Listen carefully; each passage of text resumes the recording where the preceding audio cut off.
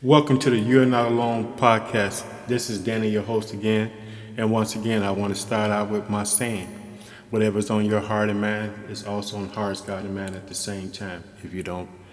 Uh, if you feel alone and you feel abandoned, you feel like that you don't know what to do, you're in a circumstance that's beyond your control. What do? I just wanted to share with y'all today. Today has been like a really rough day for me, a big, major day for me. My best friend in the whole world, who's always there for me, and I want to be there for her the same way through the midst of life. And my question is today for everyone: what do you do when someone you love is going through something very challenging? How do you help? What do you do in that situation? Do you impose yourself on them? Or do you wait until they tell you that they need you? Boy, it's a whole bunch of list of things that you can ask yourself over and over. And I had to ask myself these questions that today.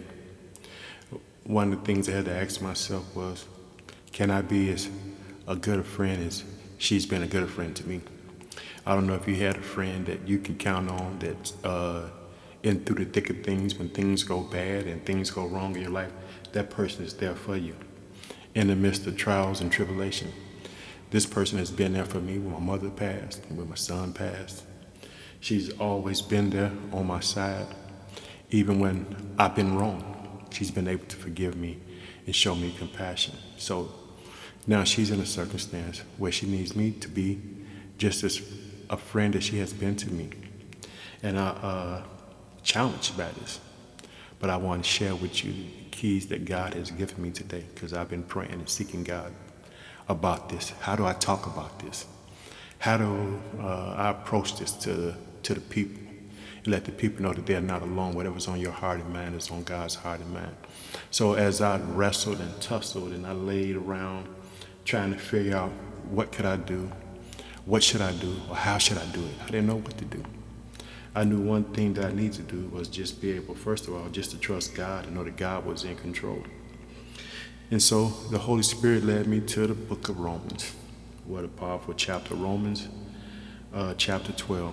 And I'm just going to share with you, and it's called Love. And you know, the title of this show is Being There for Your Friend in a Time of Need, when they need you, when they're going through the biggest challenge of their life. When their world falls apart, can you be just as much as a friend to them?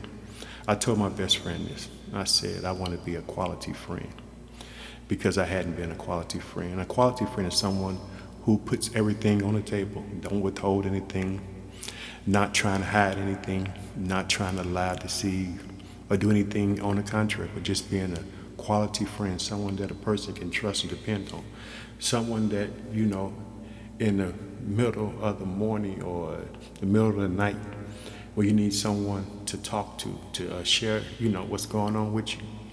My friend has been that. She has been there for me in the midst of tribulations and everything from, you know, whatever you can imagine. She's been there, and she's a wonderful person. You know, I just want to just talk to you about being there for the people that you love when they need you to be there the most. You know, in Romans chapter 12, starting at verse number 9, it says, love must be sincere. Hate what is evil. Cling to what is good. Be devoted to one another in brotherly love. Now I'm reading from the NIV, so if you're reading from a different translation, some of the words might be different. But tonight I just felt like reading from the NIV, and I'm actually reading from the Thompson Chains Bible. It says, brotherly love, honor one another above yourself. Never be lacking in zeal, but keep your spiritual fervor.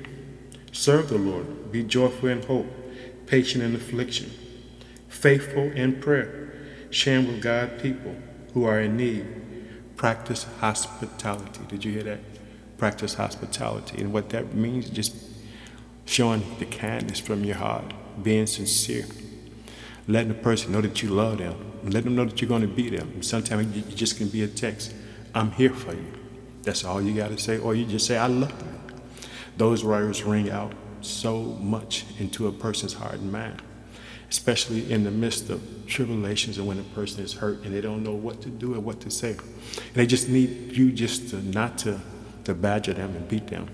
And my friend, we were talking earlier today, and she was sharing with me how she felt that, when you're going through tribulations that and things are going not going your way, people just need to understand that, first of all, whatever they do is good enough. So say she needed some paper towels or toilet paper, and I called and said, hey, what kind of paper towels or toilet paper should I get? She said, whatever you get is fine. See, she didn't need me to call at that time to say what brand. She just needed me just to be there to get it. And I had to learn that. Sometimes you have to know that when a person is going through something, if you know they need something, you have an opportunity to get it for them, and do it in love. And also, don't have your feelings on your sleeve where you can't understand that the person at that moment is going through something. They just need you just to honor them and be quiet. Sometimes you just being quiet or just sitting there is more than enough. And so, like I said, God led me to Romans chapter 12.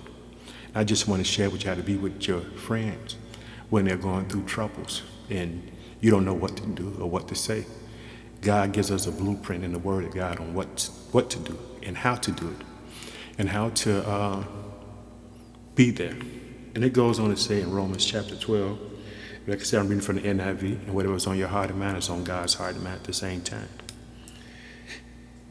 It says this: bless those who persecute you. Bless and do not curse. Rejoice with those who mourn. So if your friend is going through something, a mourning process, they lose a loved one, mourn with them. In other words, and if they need to rejoice with them. Whatever they need, be there for them. And that's what I'm faced with.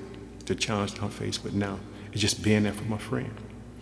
Oh, just, not being overbearing. That's one thing about me. I can be overbearing. So I had to check myself sometimes with that. Remember, we all have weaknesses. We are not perfect. There's no one perfect on the earth. If you look at Romans 3:10, it lets you know that we all fall short. So if anyone confesses to be perfect, they're not. But we do have perfection dwelling inside us, which is the Holy Spirit. So we can cling to the Holy Spirit when we need perfection. But as I go further on with dealing with being there for your friends when things go wrong, and this is like really a moving thing and a touching thing for me to be able to share this with you, because sometimes you never think that you have to be there for your friend in this kind of way, but you just hope that you succeed and make it through the challenge with them and being there for them, not just in the beginning stage, but seeing it all the way through. A friend just doesn't need you in the moment. A friend needs you all the time. Love never fails. And that's, 1 Corinthians 13 tells you that love never fails. If you want to win someone, just show them love, walk in love from the bottom of your heart. Give them what God would give you. And as I go on, it says this: live in harmony with one another. Do not be proud, but be willing to associate with people of a low position. Do not be conceited. Do not repay anyone with evil for evil. Be careful to do what is right in the eyes of everybody. And what that really means, like sometimes, we can get arrogant and hope that you never had a spirit of arrogance. If you do, I hope you're able to check yourself. And it's easy to overlook someone. It's easy to overlook the homeless person who's begging for change. And you can say, oh, he messed his life up, or this and that. That's not what God wants you to do. God wants you to have compassion from your heart. Because whatever's on that person's mind at that moment that's standing out there, they might just be lost and don't know who God is. It needs someone to show them the way. But mainly at that moment, they need something to eat. In the book of Matthew, Jesus talks about this. He says that whenever you do anything for the least, you do it for me. So if you ever question yourself about what you should do in a circumstance or situation like that, remember, do what the Lord would do. The Lord said, whenever you do it for the least, you do it for him. So if you ever in a situation where you can help someone and it's in your ability to do it, don't shy away, don't judge them. Just be there for them, because this is what this message is about, being there for someone who needs you to be there for them, but also repaying back the person who has been there for you in your darkest moments, when you're faced with adversities, when you don't know what to do. And sometimes, that person is there, can give you a word of encouragement. And my friend has encouraged me multiple times. And I thank God for that. Sometimes you never know how God will bring someone into your life to encourage you. And so that's why you're not alone. And this is what God does. God gives you someone to lift you up when you need to be lifted up. And I'm going to read on further in Romans chapter 12, because I want you to understand that we have to be there for people, regardless of whatever circumstance they're going to. Because what they may be going through today, we might be going through tomorrow, and we just don't know that yet. Because we don't know God's vision and God's true plan, because he doesn't reveal everything to us. It's just like when you go in the story of Genesis and you read about Abraham, when God tells him, I want you to sacrifice your son to me. Could you imagine that? God said, I want you to kill your son, and I want you to do it before me. Abraham didn't know what God was going to do, but guess what he did? Because his heart was committed to God, he was going to do whatever God told him, because God was a faithful God. He didn't know that God would raise him up from the dead. He didn't know that God was going to stop him, but he was committed to doing what God wanted him to do. That's why I want you to know, be committed to what God called you to do, and never be ashamed of what God has called you to do. And so, in that story in Genesis chapter 22, when it talks about this, he has to make this sacrifice and takes his son, and he got fire and he got a knife. His son says, hey, Dad, where's the sacrifice? He didn't know that he was the sacrifice. But it says that his son was even obedient to the point that he laid down. In other words, he was willing to lay his life down for his father, which is a prototype biblically of what Christ did. When God told Christ to go to the cross for us, he did. So when you see Isaac laying down, just picture Christ following his father's orders. I want you to go down there and save mankind. But you're going to have to go through some things to do it, and that's what he did. So if you want to be there for people in their darkest times, when they're hurting and they don't know what to do, this is what you do. You just trust in your heart with what God is giving you. Don't ever forget that God loves you and God cares so much about you. And I just want to share this with you, because tonight is a big night for me. In other words, because I don't know, how this is going to play out, but I'm trusting in the Father up in the sky, because I know that he's a good God and a great God and a loving God. It's not that he won't do for his people who need him. I just want you to know, if you have an opportunity to be there for someone, be there for them. In whatever state they need you to be there for them. And I'm going to go on and continue to read. He says, if it's possible, as it is, depend on you, live at peace with everyone. Do not take revenge, my friend. Do not take revenge, my friend. And the reason why he says this, because at the end of it, when we take revenge into our hands, we take the joy of Christ moving in that person's heart and bringing that person to repentance. And maybe that person will come back to you and say, hey, brother, I'm sorry. I didn't mean no harm what I did. But if we bring about judgment, we take the correct way God wants to do it, because God wants to restore, even make that person whole. In other words, and make that person see their ways. And so we have to allow God to have his perfection, because God he's an artist, he's a craftsman. In other words, this is why, when you see that they said Jesus was a carpenter, people don't realize a carpenter was a lowly trade. In other words, it wasn't something that was honorable as it is today. It was someone who had to hire themselves out for work. In other words, it meant they were, hey, I can do this, I can fix this, I can fix that. It wasn't a reputable position in his day and time. So that's what a lot of people don't realize. Jesus came and he made himself low. He made himself the lowest thing on earth, because you know why? He wanted to show people that we can rise above our circumstances. I don't care, how low that you feel. But remember this, whatever's on your heart and mind is on God's heart and mind. And I just want to I want to penetrate your spirit where you understand that you are not alone. And that the God that we serve is mighty. He's a conqueror. He's a deliverer. He can do all these things. As I continue to read on, and this is what he says. Do not take revenge, my friend, but have room for God's wrath. For it is written, it is mine to avenge, I will repay, say the Lord. On the contrary, if your enemy is hungry, feed him. If he is thirsty, give him something to drink. In doing this, you will heap burning coals over his head. Do not be overcome by evil, but overcome evil with good. And did you hear that? God said, do not be overcome with evil, but overcome evil with good.